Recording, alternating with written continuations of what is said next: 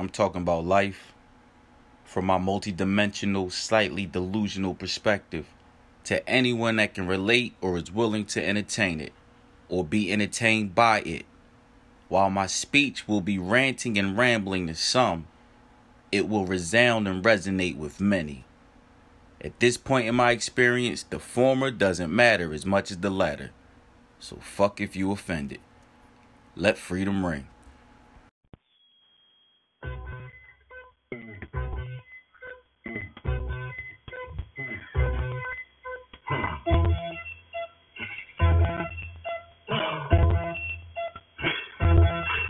Talking crazy, talk got the loony, no debate, and little Luffy from his liquor. All these cases I've been drinking, thinking I can make it. I've been preaching, I've been waiting. Should I even say it? I might even be the greatest. Tell me what the drama for. Beat it like the drama for. Bang, bang, bang. Kill it like the dinosaur. Building with the monocle. Marijuana connoisseur. You don't know where I be hiding. Probably at the corner store. Man, it's getting comical. Damn, I'm in the serious anger. I got plenty of trying to figure who the biggest is. Misery the company. Pop up like a speaker. Like family ain't no heads up when we try to come and visit. Crazy sounding loony, no debate. And little Luffy from this liquor. All these cases I've been drinking. Thinking I can make it. I've been patient, I've been waiting. Should I even say it? I might even be the greatest. Pop that shit.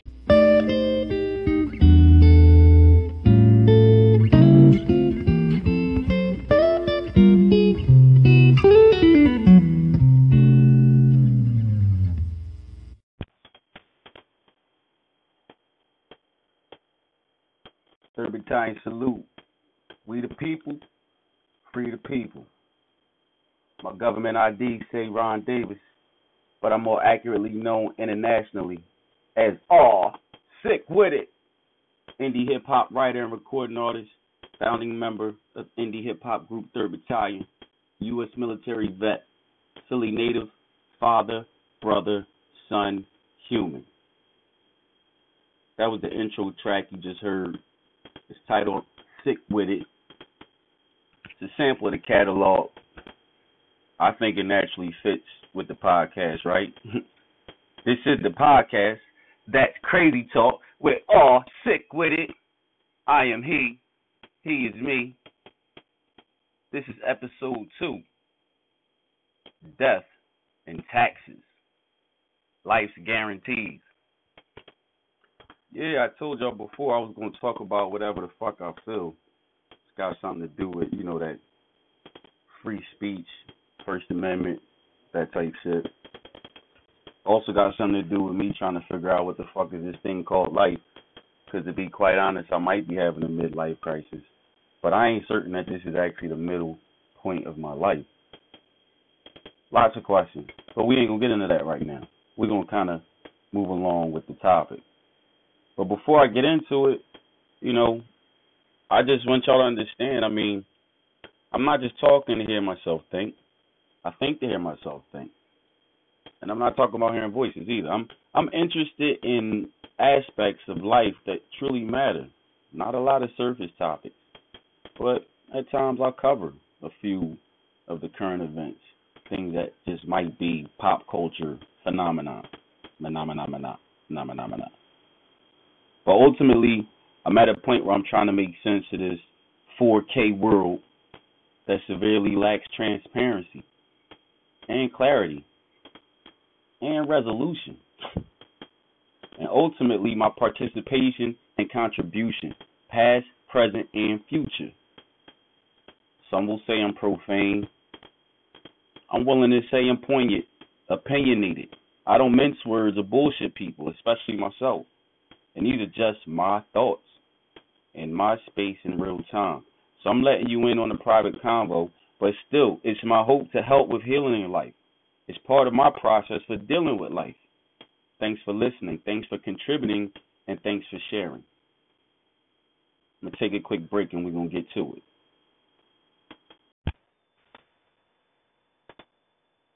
Levitate. Gotta levitate. Elevated thoughts of a better place. Childlike thoughts of a better day. When I'm trying to let go of the bitter pain. I'ma levitate, gotta stay above, getting better every day that I'm waking up, putting back together what was tore apart, making fear disappear from a broken heart, gotta levitate. Hey, welcome back to That's Crazy Talk with Aw, Sick With It. This is episode 2, Death and Taxes, Lifetime Guarantees. I know I said life guarantees previously. I stand corrected. Lifetime guarantees, that's what I wrote down. That's my track right there, Levitate. It's an excerpt from it. That's where I'm at right now, trying to meditate, trying to elevate above the pressure, above the chaos, above the conflict, if you will, at least internally. Really trying to make sense of the world in which we live. It's changed significantly. Has me thinking a lot about, like, just the realities and the changes, and even made me post a question on Facebook recently. The question was, in your opinion, hashtag IYO, what's the most difficult aspect of life?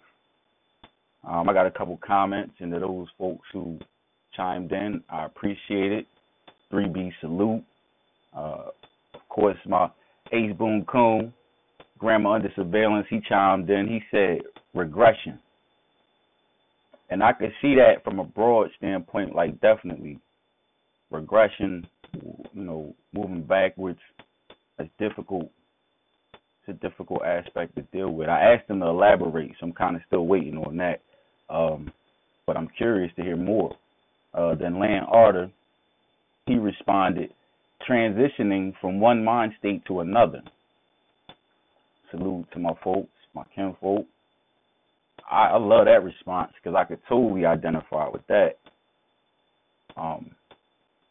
Then it was Chris Robb, my man Woo, Chris Robinson, West Virginia, one half or 1/3 of Duck City Music.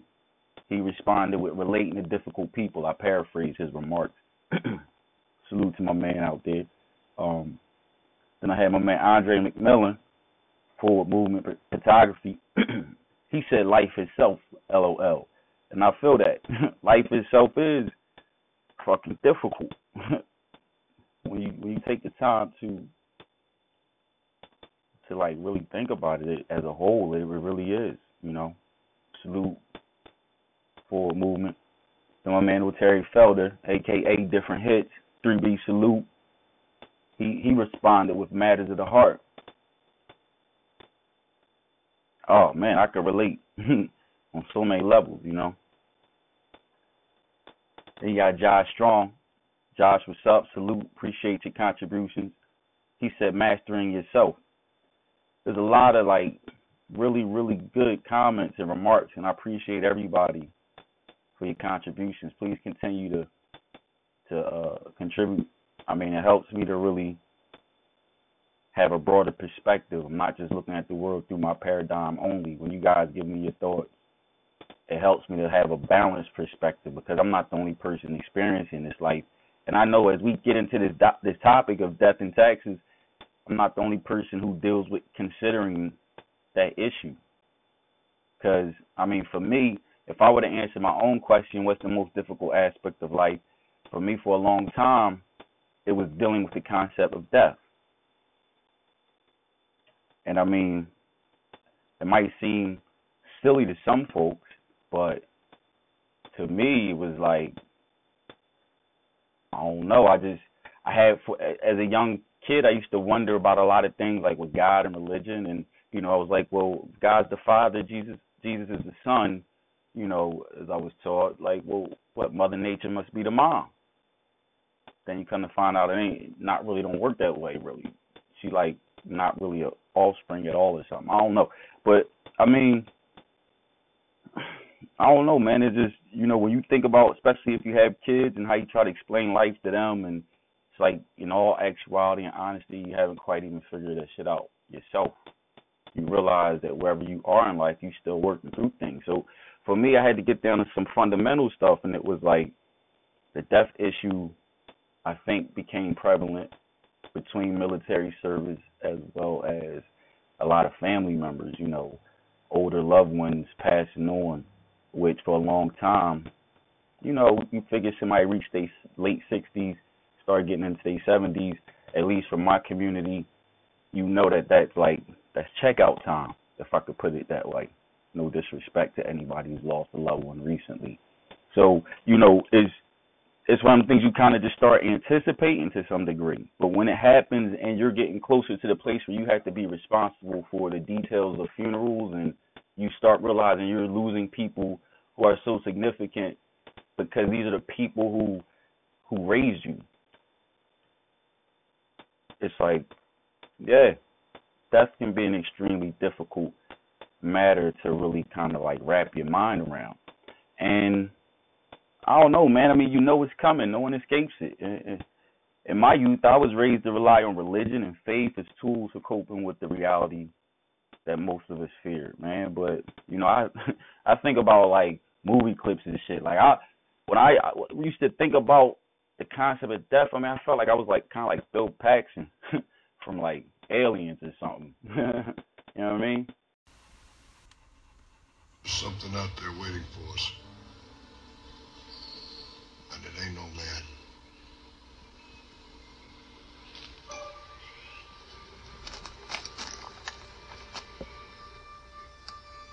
We're all gonna die.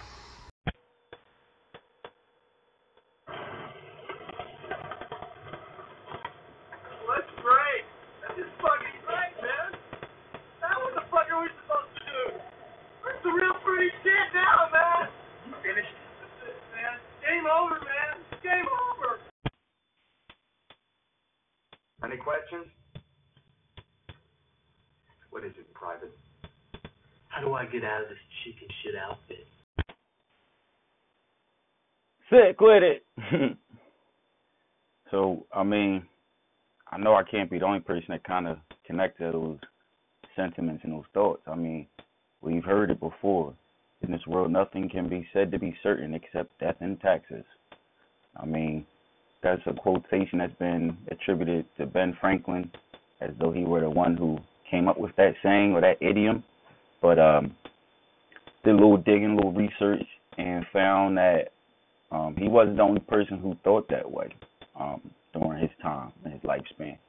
A couple other contemporary Englishmen who actually had similar thoughts and wrote down a similar quote in, you know, their professional works. Gentleman by the name of Daniel Defoe. He wrote a piece called The Political History of the Devil in 1726. In that piece, he makes a similar quote or remark about death and taxes.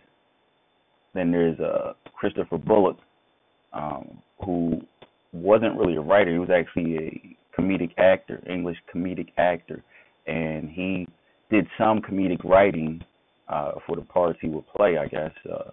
But this one particular piece he wrote, The Cobbler of Preston, in either 1716 or 1717. These numbers are years, by the way, for those who not following. But you know, there's plenty of other writers who, during this time period that Benjamin Franklin lived in, let's call him Benny Frank for short, right? During the time that Benny Frank lived in, these people, you know, they all thought this way. These accomplished, these educated Englishmen all had this similar ideology about how life kind of pans out. If nothing else is definite, certain to happen, you're going to have to deal with death and you're going to have to deal with taxes. I mean, I never met Ben Franklin.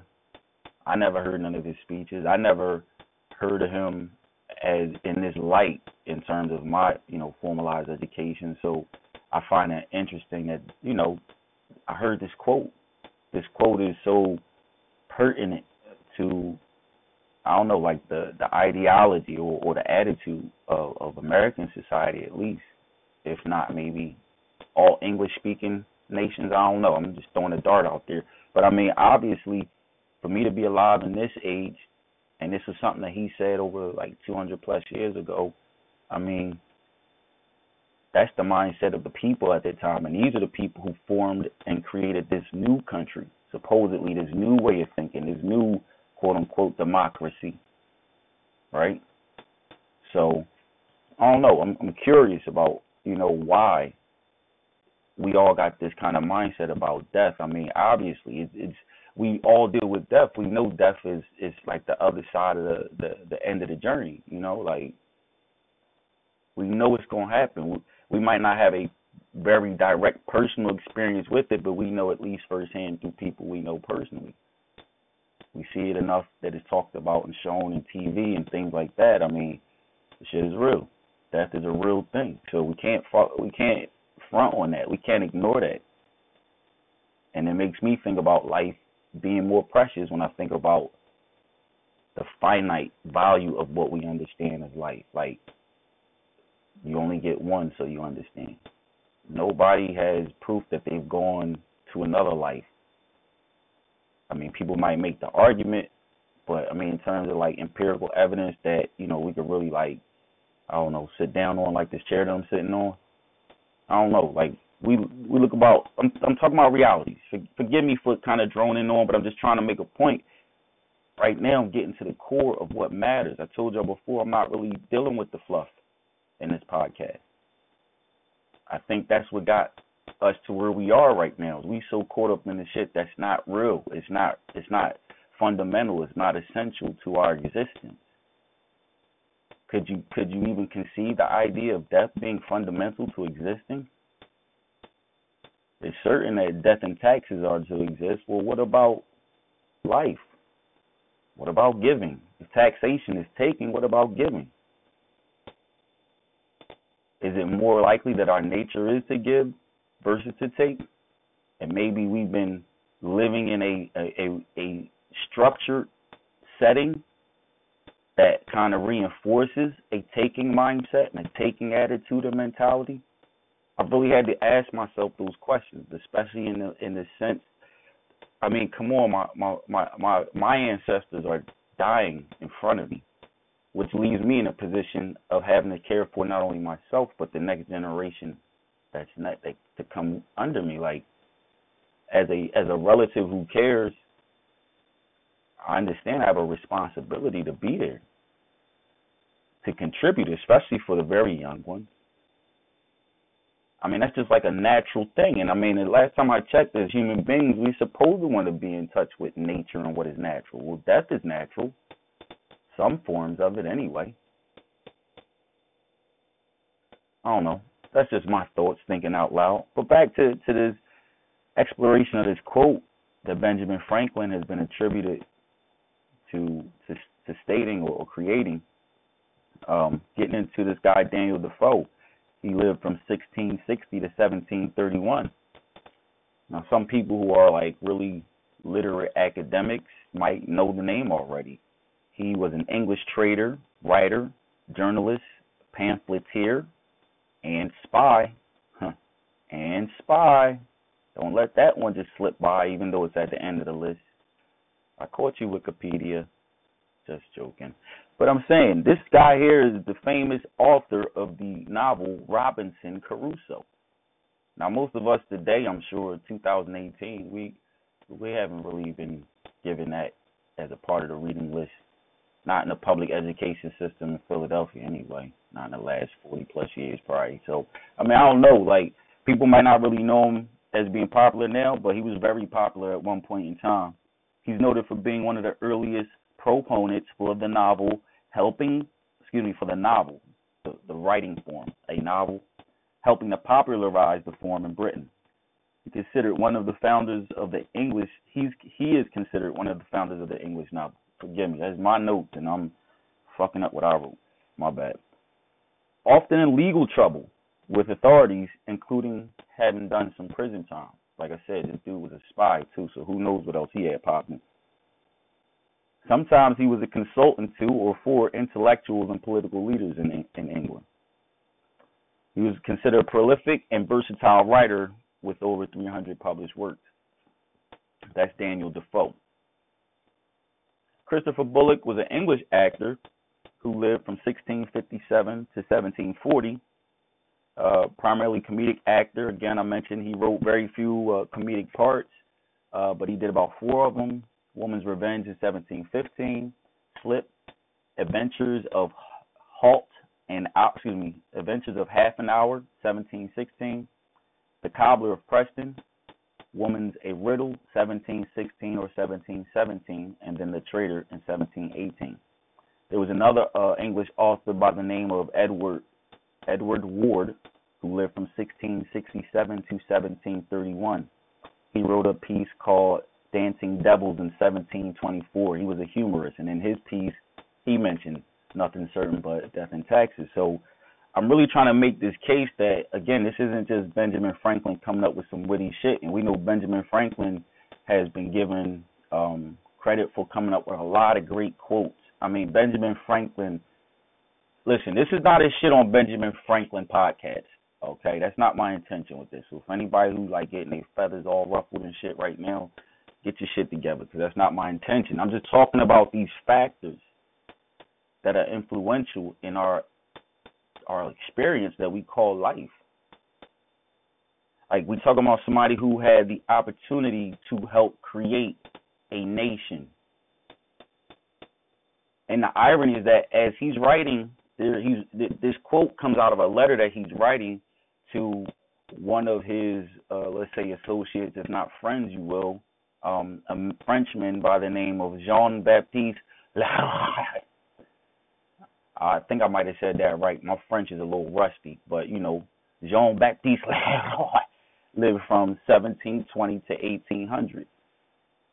And he was a French physicist who actually, like, he came from some really, you know, well-connected, you know, family ties. I mean, this guy was the son of the renowned 18th century Parisian clock / watchmaker Julien Leroy.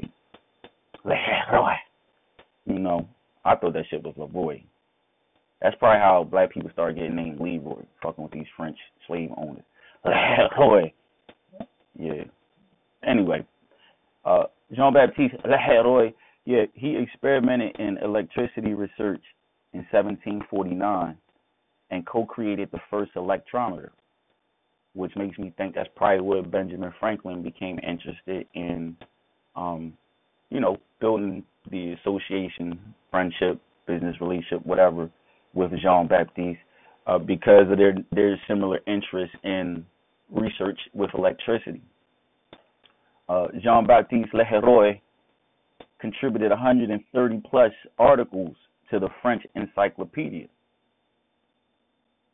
His brother contributed the lion's share of the articles to the French Encyclopedia. Like, this dude was an aristocrat, essentially. As I get a little bit more into the history with Ben Franklin and his life and his experience, you know, just the many different facets of service he provided to the what's now called the United States of America, but at that time was just the British colonies and then the United States of America. I mean, Ben Franklin was a mover and a shaker in his day and time. And some people might say, well, duh, that's why we, like, know who he is. But it's like, did you ever make the connection, though, that, like, Ben Franklin was really, like, he was heavy. How about this? He was heavier than we often consider a thing. Like, he was stupid heavy in the finance world.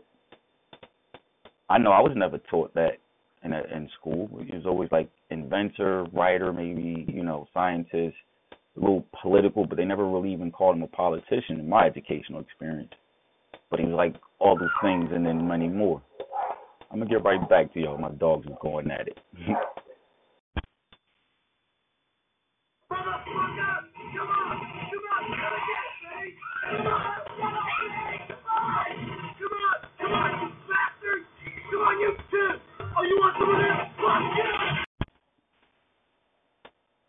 All right, we back.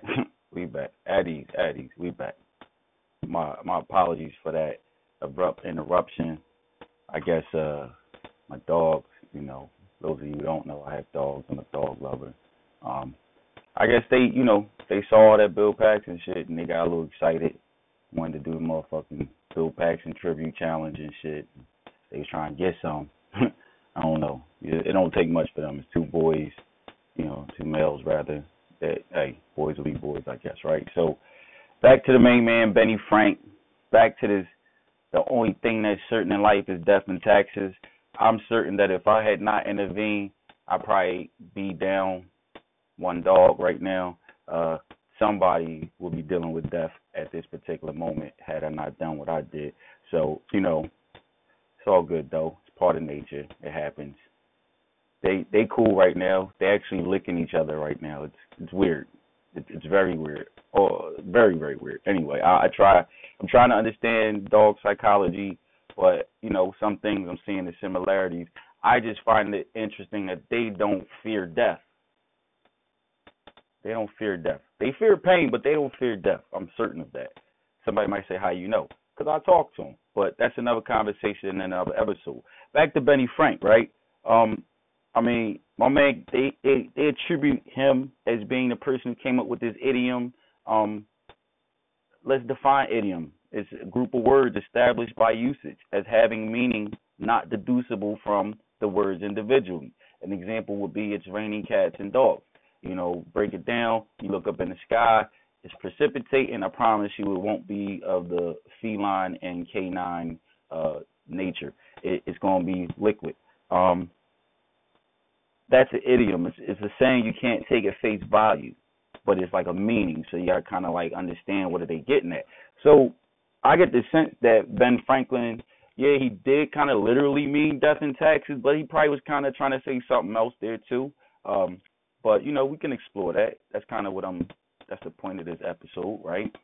So the death and taxes idiom quote, as explained by the freedictionary.com, states that two things generally regarded as certain to happen, inevitable or unavoidable, impossible to avoid. Death is defined as being the end of life of a person or organism, the state or condition of being dead, the permanent ending of vital processes in a cell or tissue. I think we kind of get death. It's kind of, you'd have to be very, very young to not understand the whole concept of this death thing. Forgive me for really, nailing it in, but I'm going to break it down a little bit. So, in my opinion, I think that it's easy to understand, the concept of death being like certain, but I really kind of was confused and perplexed about this taxation thing. Why is taxation like certain? Like, I know I've never ran a country, never constructed or put a country together, but I kind of like naively would like to think that people can live and get along without, taxation, right? But, I've heard the arguments about, taxes paid for, blah, blah, blah, blah, blah, the streets, military, et cetera, fire, blah, blah, blah. I don't want to really get into splitting hairs on how money should be spent in the municipal services, federal, state, whatever level, but right now, the taxation thing, people work hard as fuck for their money. And it's like, we know that there were tax cuts just recently given to the quote-unquote rich, the wealthy, those who already have a lot of fucking financial assets. So it makes me curious why they can't do it a little bit less, especially considering the fact that they rely on the people who are getting taxed the heaviest to get the shit that they got. That's the way I'm breaking it down in my head. Like, why taxation gotta happen? What's going on in your world, Benny Frank? Why you telling your main man pots and pans over in France, listen, I'm excited and I'm happy about what we've accomplished over here, putting together this Constitution, the United States of America, let freedom ring. But, ain't nothing perfect. Anything can happen, death and taxes. The fuck? You a boss, Ben. What you talking about? Thought that was the point of creating a nation, so that it could rival and compete with these other nations and empires of that time period. I don't know, it just was fucking with me. So I started looking at that, and it says taxation, or taxes rather, compulsory contribution to state revenue, levied by the government on workers' incomes and business profits, and or added to the cost of some goods, services, and transactions. Now, in this particular episode, I'm not going to get too deep into that aspect, but I just wanted to touch on that to set it up for the next one. But see, in my breakdown and comparison, the certainty of death is more certain than the certainty of taxation or taxes. And as I understand the word certainty broken down, defined as the quality of being reliably true, a fact that is absolutely true, or event guaranteed to occur. So in my mind, it's like, well, yeah, death is guaranteed to occur, but is taxation? Looking at some other things in Webster's dictionary, got a little deeper. It says certainty is connected to certitude, which is connected to conviction. They're all synonyms. And then it says that certainty and certitude are very close. That certainty may stress the existence of objective proof, while certitude may emphasize a faith in something not needing or not capable of proof. Conviction applies especially to belief, strongly held by an individual. Essentially, the idiom is more accurately explaining the quality or state of being sure versus something that is sure. I know y'all like, what in the hell? All this fucking word. I don't know. Maybe this hair splitting is important. Because the beginning part is like, what's really important? Like, what really matters? Like, why do we live these natural lives so deeply tied in this convoluted bullshit that come from, like, this is 2018. This is like written by Webster himself probably in the 1600s. Like, why are we 400 years behind, but we think of ourselves as advanced because we got computers and shit? Cars that run off of batteries and solar power. Why is there so many of us who are doing all right? We're comfortable as a motherfucker in comparison to other people who aren't.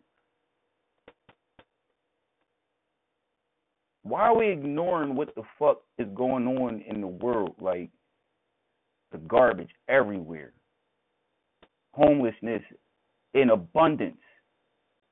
Large populations of people, like, being totally, like, wiped out and forced to leave their native lands. Even in 2018, like it's some shit you would see in a movie or read in a history book. Death and taxes. Goddamn right, death is fucking inevitable. But this taxation shit, I would like to think that as human beings, we could say, hold up, let's try to make everybody's life on this motherfucking whatever it is more, like, easier. You know the saying, teamwork make the dream work? If we all work together, we can all have more together. Like, I don't even understand the concept. Somebody said to me the other day, they asked me, do you think that the world is overpopulated? I said, what world? This one? Are you fucking kidding me? I mean, I ain't gonna lie, I hate how congested the cities are. But that said, you go right outside the city limits, it's fucking nature. Every fucking where. I mean, I've done a little digging. You come to find out what you've been taught in school is just so short of what is really true. The continent of Africa, for example, is a gazillion times bigger than what they will lead us to believe. I'm not even going to talk about that today. But that's relevant because it's like, well, if death and taxes are certain and if the motherfuckers that are founding this new nation and they calling it democracy and it's liberty and it's justice for all, what the fuck is their definitions of justice and liberty for all? Yes, I use a lot of profanity. I told you, some people going to consider me profane. I'm not offended by that. I'm okay with that. I didn't make up the motherfucking words. I just use them pretty fucking well. You understand what I'm getting at. You feel my motherfucking emotions. Like, this shit is, it's fucking lunacy to me. Back to my main man, Benny Frank. We know that death is a larger and more impending guarantee. We can't escape death, but taxes? What's the issue, really? It makes me think that it's really a matter of mind state. Give me a second. I'm gonna break that down a little bit more. Piece of crap, fuck son of a bitch right now. Yeah, I had to double check real quick. And Titan, he looking at Choo Choo like, yeah, I'm about to grease this rat son of a bitch. You lucky you didn't he lucky he's right over there, man. I'll fuck you up, pussy. That's how they deal with each other, and then they be licking each other. I said, shit is weird. I don't know, but hey, as long as there's no blood, no foul. Back to Benny Frank, you know what I'm saying? It's all about the Benjamins.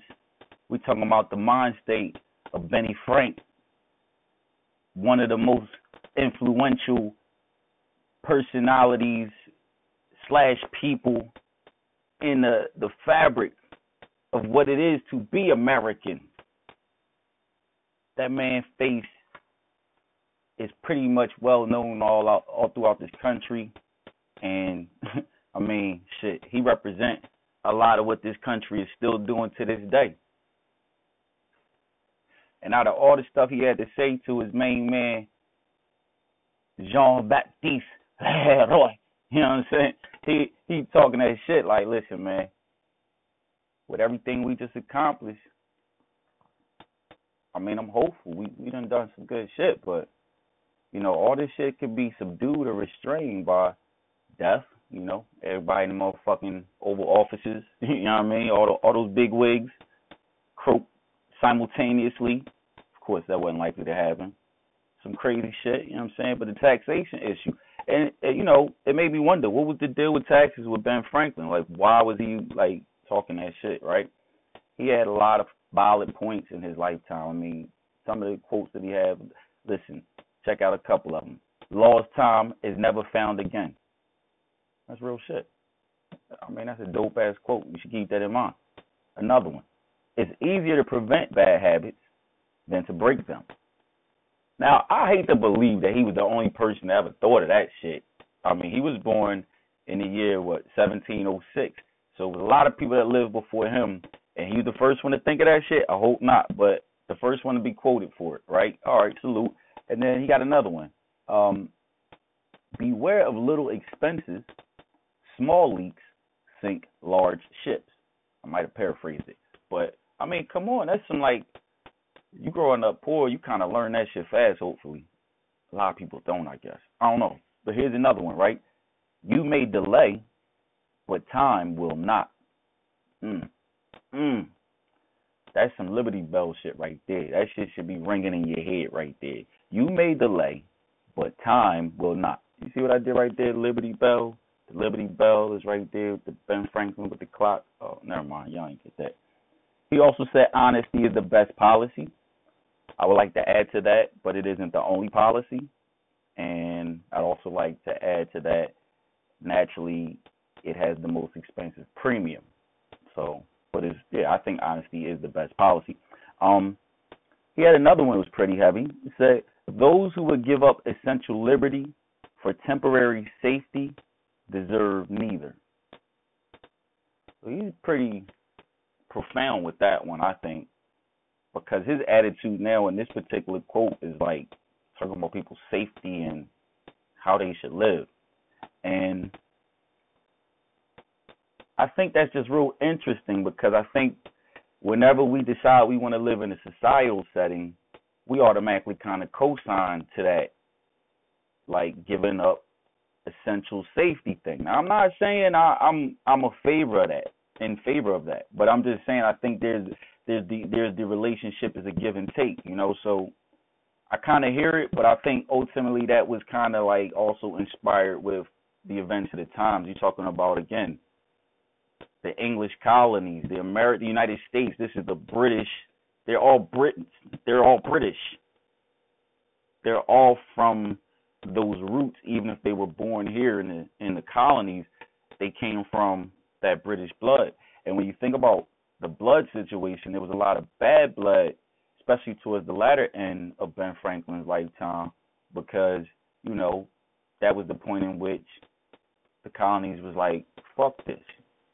Fuck you, UK, Britain, whatever you want to be called. Fuck you all. It would put your fucking tea in the fucking harbor. Fuck you too. And the fucking British boats you floated over on. And your fucking red coats too. Fuck them all. Like, that was how they was feeling. You know what I'm saying? Like, they had enough. The taxation was oppressive. extremely so. And so again, I mean, here are people who have had this experience that does make that question linger. Why weren't they more fair in the way they established things? I personally have my own kind of a hypothesis, a theory. I think a lot of it comes from just the fact that as human beings, like we really try to divorce ourselves from the aspect of like we're social animals, we're social creatures. Like we do a lot more we live our lives a lot more based out of like our experience and social dynamics than we do out of our intellect. Like I'm just gonna say that as a statement of what I believe and think. Like it might change, but I think it's gonna take a lot to change it. It just is what it is, and I think even though some aspects of what the founding fathers of the United States of America were aspiring to do may have been noble, I think that they did in a lot of ways create a facsimile, a Xerox almost of what they were trying to escape from. They just did it a little bit more cleverly, so maybe it wasn't just a Xerox. Maybe they added some motherfucking, parsley to the motherfucking entree. They dressed it up, you know what I'm saying? And it's been working pretty successfully for them and their, progeny, to this day. But I think the reality of it is it's been at a great expense, and the question is, what is that expense? Because it's like, all right, well, even the Bible says, what does it profit a man to gain the world but lose his soul? And I really believe that we see in the evidence of those who are aspiring to have so much in terms of material wealth and also power and influence over the production of those things that we all desire to rely upon, and might even probably should be all relying on, especially with the current condition of this environment we live in. Like where's the equity? Where's the justice for all? Where's the liberty for all? Why is the liberty like it's like parceled out in different degrees? Why is so many people just cool with it? Like that's just the way things work. That's the way it's always been. Like even history teaches it hasn't always been that way. For those of us who have had the experience of slaving away at a 9-to-5 or some form of a traditional conventional work employment experience, it's like the shit becomes like a slow death. Like nobody really wants to do it, but you kind of feel like, all right, this is all I've figured out for the time being. And I'm sure there's a lot of people who say, well, that's your fault for being lazy or ignorant and not getting the knowledge to change your situation. And hey, there's some truth to that. I won't negate that. But I think that to believe that, people who are in, let's say, the lower rungs of society are there just because of their sloth or their lack of work ethic, I think that's a bunch of bullshit. It takes a lot of fucking work to survive. I just think that everybody's attitude is really what's fucking the world up, really, because people's attitude ain't to be humane anymore. It's to be dominators, to be fucking something other than human. Motherfuckers acting like that shit is the motherfucking plague. Like, oh shit, that nigga said he a human. Oh shit, get away from him. You might catch that. But it's like we all got to deal with death, and ain't that like the end of the human journey? Like, are we really that distracted by the cool gadgets that some of us might have access to?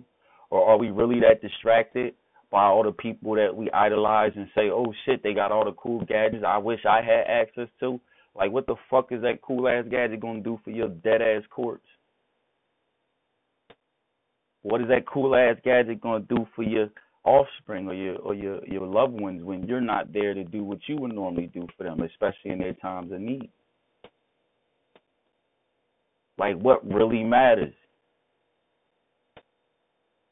So as you put in this country together, Benny Frank, you and your homies, your cohorts, your accomplices, like, I'm curious, like, death and taxes, why not do something different with the whole taxation process? But you were also a beneficiary, right? Again, I'm not shitting on my main man. He did some real dope shit. It's kind of cool. Awesome blueprints, you know what I mean? Making bells and fucking pots and fucking, not pots, what was it? the fucking cast iron stove or whatever he made, like, you know what I mean, fucking with kites and electric storms. When I was a kid, they told us don't do that shit, you get electrocuted, but he must have knew something my people didn't know. But what's new? Especially when you consider the history of my people. By the way, I found out that he had slaves and shit at one point in his history. Ben Franklin, a motherfucking slave owner. I never learned that in public school. I did also learn that he let him go because as he got older, he ain't want nothing to do with slavery, and he wrote some like abolitionist type shit according to what these sources said. You can't paint one of the founding fathers as being like human and shit. I will though, because he was a human. He was hustling. He said, yo, this slavery shit is working for me right now, and then when that shit wasn't working for him, whether it started in his heart or in his motherfucking pocketbook, I really don't know. I'm not Ben Franklin. I wasn't there, but I know this. The man was a maneuverer. Maneuverer. He was a mover and a fucking shaker. I mean, I'm going to get into his personal life a little bit later, but I just want to get into the professional stuff. I mean, when we talk about his mind state was oriented in the experiences of his life. He spent a significant portion of his life influencing and shaping the world, or nation rather, I should say, that we live in today, the United States of America. He's possibly the most influential figure in the formation of these United States of America. And he was thoroughly institutionalized and internationally connected. And probably most importantly, he was particularly optimistic about the future of the country. But he just finished that statement in his letter with the only thing that's certain in terms of the outcome is, we know that there's death, we know there's taxes. Now, I thought it was interesting that him being a man of such great prestige and affluence, and influence even, he was human. He had fears and concerns just like anybody else has. And it made me question, what in Benny Frank's experiences taught him to have fear? Death? Was it because by the time he wrote this letter, it was about 1780-something. He died in 1790. So he was close to the end of his life. Who knows if he really knew, but I mean, he was definitely in his 80s when he wrote this letter. Was that why death was on his mind? Or was it just his whole conglomerate of 80 years of experience that had him kind of more oriented, and is that why he dovetailed it with death and taxes? Excuse me. Let me get a little agua pura, a little water. Was it like, was his influence everything he had experienced that kind of really had him thinking about, hey, listen, we put a great plan together for leading this group of new, colonies into a nation state, a unified nation state. We put this plan together, and we feel like it's going to work. But I've seen what's affecting these colonies firsthand on a governmental level, on a financial level, on a socio-economic level, if you will. Well, how would he know that? We don't think about it. Ben Franklin was intricately involved in the world of banking and finance. One of his, in his career, in his professional life, he printed paper money for 3 of the colonies: Pennsylvania, Delaware, and New Jersey. From the years 1729 to 1764, that's about 33 years, 35 years or so, he was gaining experience as a money printer. Now, again, all the stuff I heard taught about what Ben Franklin did, I don't recollect being taught that he printed money. I do remember him being a printer, newspaper, printing, press-related work, but money printer, like, is messing with my mind as an adult because I'm thinking, hold up. He was able to make his own money, not only his own money, but he made money for the whole state. Oh, okay, he was a contractor. He had a government contract. That's heavy. He connected. Okay. All right. And when you hear the quantities that he printed, now take the move. What type of currency are they using? They wasn't using American dollars. There was no America yet. So they printing pounds and operating with pounds for currency in this new territory. Of course, at the time they hadn't revolted yet. When he first started printing in 1729 through 1764, they were still the colonies, but they're using pounds, and he's getting his experience making. It said he printed in Pennsylvania 770,000 pounds for Pennsylvania, 86,000 pounds for Delaware. That was in the year 1734, and then 50,000 pounds for New Jersey in the year 1737. He received 100 pounds for printing 40,000 pounds for Pennsylvania in the year 1731. So he was getting compensated for this work, and he was getting recognized not just in the colony of Pennsylvania, but also in the colonies around. And I mean, that along with the other things he was doing in terms of writing publications, governmental work, he represented both Pennsylvania and then even a few other colonies in international affairs as it related to resolving currency issues, because it was like the currency exchange issue where the colonies were trying to do business with the British Empire.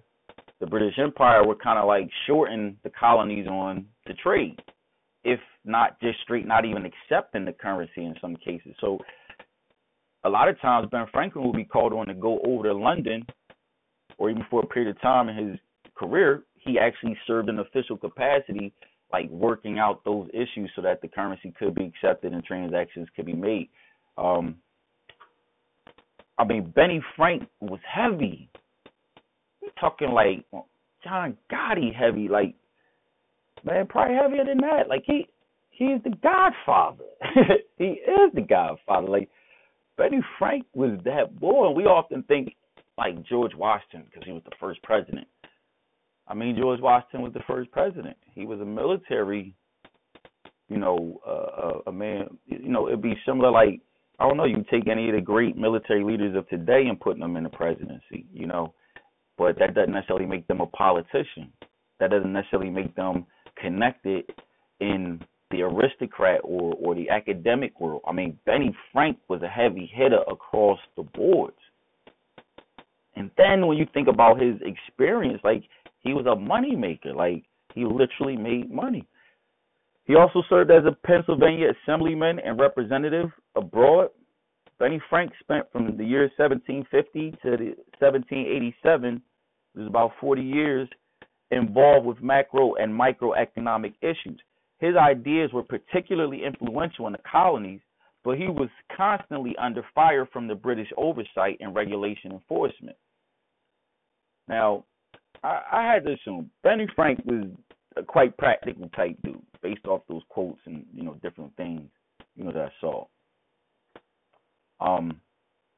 I think it was clear to him and a lot of the colonists that they were footing the bill for the 7 Years' War, if not more. I mean, the taxation, like the Stamp Act and things of that nature, it was just like, yo, y'all over there, y'all want to feel protected, y'all want us to send our ships, our troops, etc. Y'all ain't nothing more than a factory for bringing that gold and bringing them goods back over here to the queen. You heard? Stop playing games. Y'all not going to do your own thing. So he knew that was the circumstances. And on top of that, I mean, just mention the 7 Years' War. The British literally gave the French that ass. They whooped that ass. They spanked that ass, seriously. Like, the French was like, we good, we done. I mean, they didn't conquer France, but the French was like, all right, y'all got that shit. Go ahead, y'all got it. You know what I'm saying? That's all y'all. We might keep a little bit of that shit up in Canada, but y'all got the rest of that shit. You know what I'm saying? So Benny Frank and them knew, like, if the British government would do that, if the monarchy would do that to the French, of course they'd come spank that colonial ass. You know what I'm saying? They didn't want to put them in that position. You know what I'm saying? But at the same token, it's like they took the courage to say, fuck it, we're going to stand up to the British because we feel as though we got an advantage on them as far as the terrain and et cetera, et cetera. Plus we got good relationships with the French, wink, wink, Jean-Baptiste. You know what I'm saying? Like, come on. Ben Franklin, while the motherfucking revolution is going down, he ain't in London. He over in fucking France as a U.S. diplomat. You know what I'm saying? Like, the shit is crazy how heavy it was for him. And, you know, I don't know. Maybe for Ben Franklin, death and taxes were two separate sharp edges on the same long-handled sword. With menacingly, I can't even say the fucking word. I wrote it, I swear. Menacingly looming in the hands of the Grim Reaper known as the British Empire. See, I be writing that fly shit. I wanted to share it with y'all. But to me, the puzzle still seems incomplete. Like, I don't know. Maybe one of America's founders has really just been both misquoted and misunderstood. Maybe, you know, how public education has taught that liberty and justice for all as a narrative for the motivation for the American Revolution, that really wasn't the case. Maybe it was the case that the founders seen an opportunity that was economic in nature to capitalize on a similar type of wealth or future that they thought as though their, you know, European counterparts were dominating. And I will argue that definitely was the case. If I'm right, I think I'm right. But yeah, I mean, if I'm right, then I have every reason to think so, right? I know that sounds silly, but it is what it is. Like, Ben Franklin was clear that, all right, I'm going to die at some point, and everything I'm doing in life is the stuff that I want to do. He's making these connections. I mean, he's a real dude. He's living his life. Like, I don't want to make it seem like Ben Franklin wasn't human. I don't even make it seem like anything he did was completely with ill intent. But at the same token, like, if we're going to give history, let's paint the picture of him as a human being. I mean, like I mentioned in the previous episode, like, we're all, as human beings, like, we're a product of both the cause and effect in our environment. Life is both action and reaction to the origins that precede our awareness and consciousness. And these origins impact and influence our choices and how they're made, etc. So, you know, when you think about what externalities might have been a part of Benny Frank's life, I mean, we don't even realize a lot of it. He arrived in Philadelphia. He wasn't a Philadelphia native. He arrived in Philly at age 17. That was in 1723. But he was a runaway from Boston, Massachusetts, which was where he was born in 1706. He had ran away from an apprenticeship with his brother, who was a printer, and who founded the first independent newspaper in the British colonies. Like, come on, like, this is the 1700s. If people are living a more agrarian lifestyle and off the land, like, he didn't have no phone call to call up anybody, so what made him think, I'm just going to go to Philadelphia? He probably had a little connection, maybe not. I mean, of course, we know Philadelphia was a major player in, you know, the establishment of this country, but in the British colonies, it was kind of like the Wild West before the Wild West. Like, those who were wealthy because they had some wealth inheritance. And here you got Benny Frank at age 17. He ran away from his home, and he ran away from an apprenticeship that he had been doing since he was 12. So he had learned the art and the craft of being a printer since he was a young, basically what we consider a child today. And his brother founded the first independent newspaper in the entire 13 colonies. I heard it was 12 before they actually recognized, I think, Georgia as a colony. But either way, I mean, come on, Ben Franklin's brother was a boss too. I don't know. That being said, he gets to Philly. He finds work within a few months. He starts networking, makes connection. He meets the PA governor at that time, Sir William Keith. Okay. This dude, Sir William Keith, he's an asshole. He tells Ben Franklin, hey, listen, why don't you go to London? I'm going to set you up with some credit, you know, hook you up. You go over there and get us some of this printing equipment, so that way we could, you know, start another printing press for the state, for PA. So Ben Franklin, like, yeah, I like that idea. I'm on it. He goes over, I guess, off the money that the governor provides him with, but he get over to London, and then he can't get in contact with the governor to get back. Like, the governor, like, disappear off the face of the map and shit. So main man gets stuck over there. Benny Frank stuck in London for like a year with his fiance or girlfriend back home, waiting to hear from him, hoping he gonna come back. He sends her like one letter saying, "Yeah, I'll be back when I get back." Kind of fucked up right now, from what I understand. That's how it went, right? So then, meanwhile, you know, I mean, he over there trying to find a place to live. He finds a place. He finds a printer to work for over there. Take him about a year to save up his money, but even then, he still got to get a loan, you know, to come back to the colonies, right? And in the meantime, when he come back to the colonies, he comes back to find out that his fiance married some other dude while, you know, he was gone, because she ain't know when he was coming back.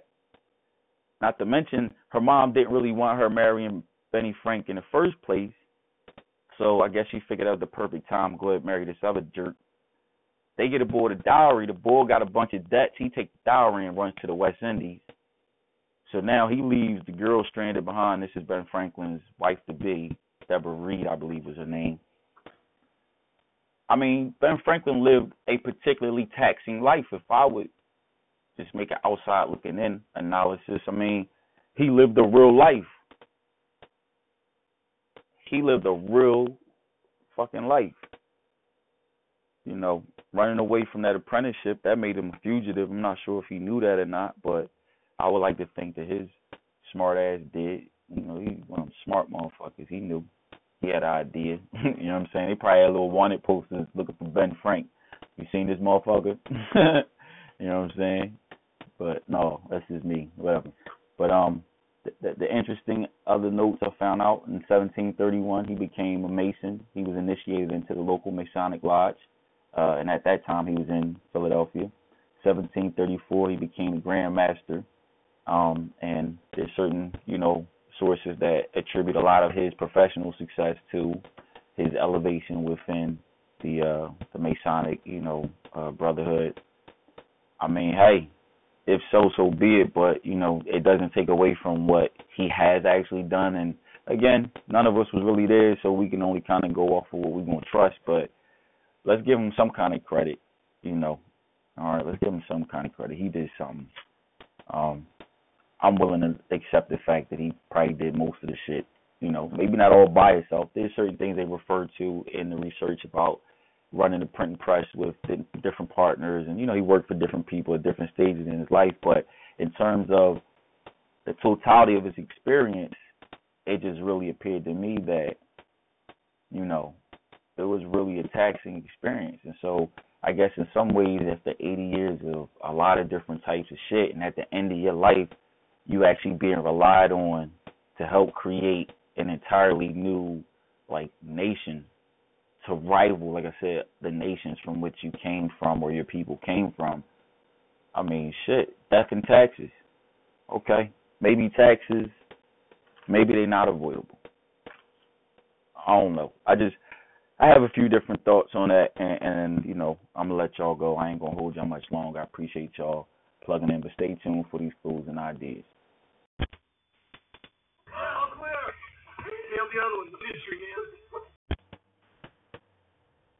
Yeah, so you heard it. That's pretty much the cap on the history lesson for the day. But just understanding, here I am in 2018, looking back at life and preparing for what's left of life, and I'm thinking, damn, like, death and taxes, that's all I got to look forward to, huh? Guarantees. Everything else is a motherfucking crap shot. Thanks, Benny Frank. Appreciate the heads up. You know what I'm saying? Because I can relate. I've had my fair share of taxing experiences, and I anticipate quite a few of them. I'm only about halfway through them. So maybe I'm at that midlife point in those aspects of life. But I mean, as a whole, I feel like I got a lot of shit left to do.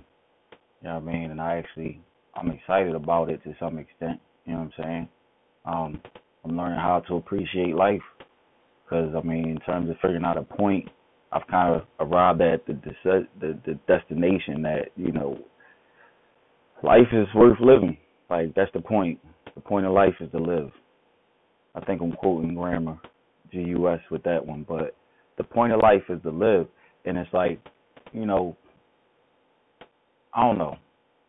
I think it's just crazy as shit to let anybody else tell you, like, you know, what your point or your purpose in life should be, you know.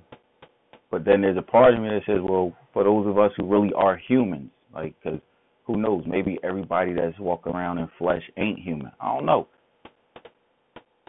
Is that possible? I don't know. Is that another episode? Might be. But I know this, for those of us who identify as human, and for those of us who have intentions of living on a planet that doesn't have aliens or non-human, humanoid type beings,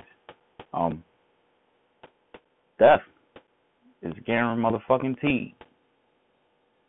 And guess what? Every day you getting closer to that shit. So if you were like me, like how I was, and hadn't dealt with that, man, deal with that shit. I think that'd actually be a great place to start with gaining a new perspective on all that is positive that's preparing to come to you. Because again, it's a part of life. Like, I mean, shit. We all say it. Well, I never asked to be here. Fuck it. Nobody asked to be here. Which is all the more reason why we got to really reconsider why we blame some people for the issues, the things in life we don't like, but we let other people get away scot-free with shit.